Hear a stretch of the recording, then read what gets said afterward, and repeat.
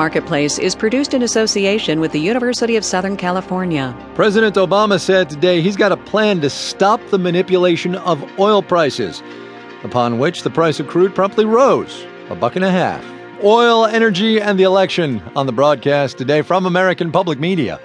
This is Marketplace.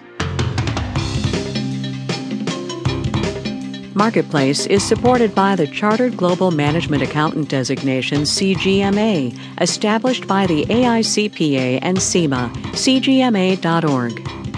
And by Reputation.com, offering patented protection for the online reputations of professionals and businesses, now including reputation assessments. Learn more at Reputation.com.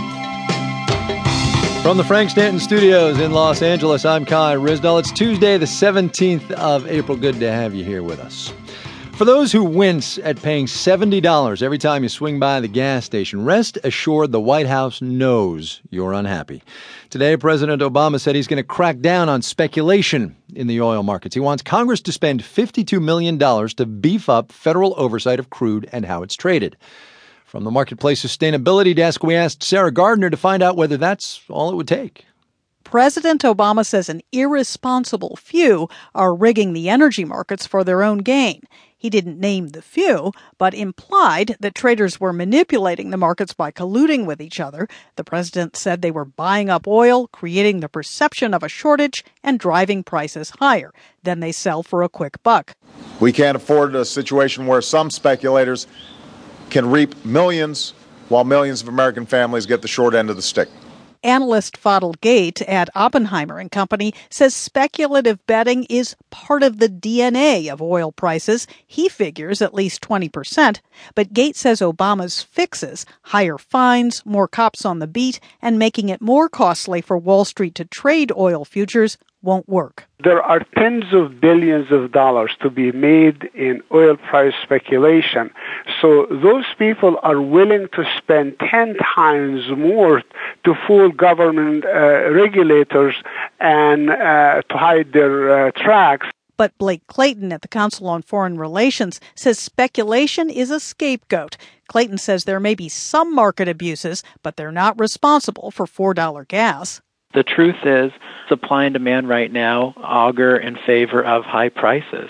And nobody, he notes, seems to be complaining about all the speculative betting in the natural gas markets right now. Natural gas prices are currently at 10-year lows. I'm Sarah Gardner for Marketplace. Never fear, Apple's back. After a big sell-off the past couple of days, shares were up hard today, back over $600 a share. Here's another recent number from Techland for you. $1 billion. That, of course, is what Facebook is paying for Instagram, the crazy popular photo app with, it must be said, no profits. Millions upon millions of other dollars are flooding into all sorts of other tech startups and apps of the moment. So, can you spell tech bubble? Marketplace's Queena Kim can. We won't know that we're in a tech bubble until it bursts. And since Silicon Valley has yet to invent the time machine app, it's still an open question. Alex Field, an economics professor at Santa Clara University, says history has shown us that there are signs. The kind of thinking that, well, I don't think that this valuation is particularly justified, but everybody else seems to be thinking that way, and therefore, if I buy this and then sell it subsequently, I'm going to be able to make money. In other words, leaving behind your critical mind and going with the crowd.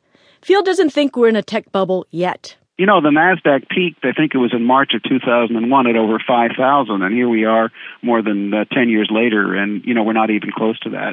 And unlike the last time around, he says the environment in Silicon Valley is very different now. Companies like Apple, Google, Facebook are making tons of money, unlike, say, the flameouts of the last boom. Remember Pets.com? Henry Blodgett is a former tech analyst and CEO of Business Insider. I think if you're asking whether any particular investment is a bubble or was stupid, you have to look at it in the context of the strategy of the individual investor or the company that is paying the price. Unlike the rest of us, venture capitalists are laying down chips on companies knowing that most of them will fail. But given the climate and media frenzy surrounding stories like Instagram,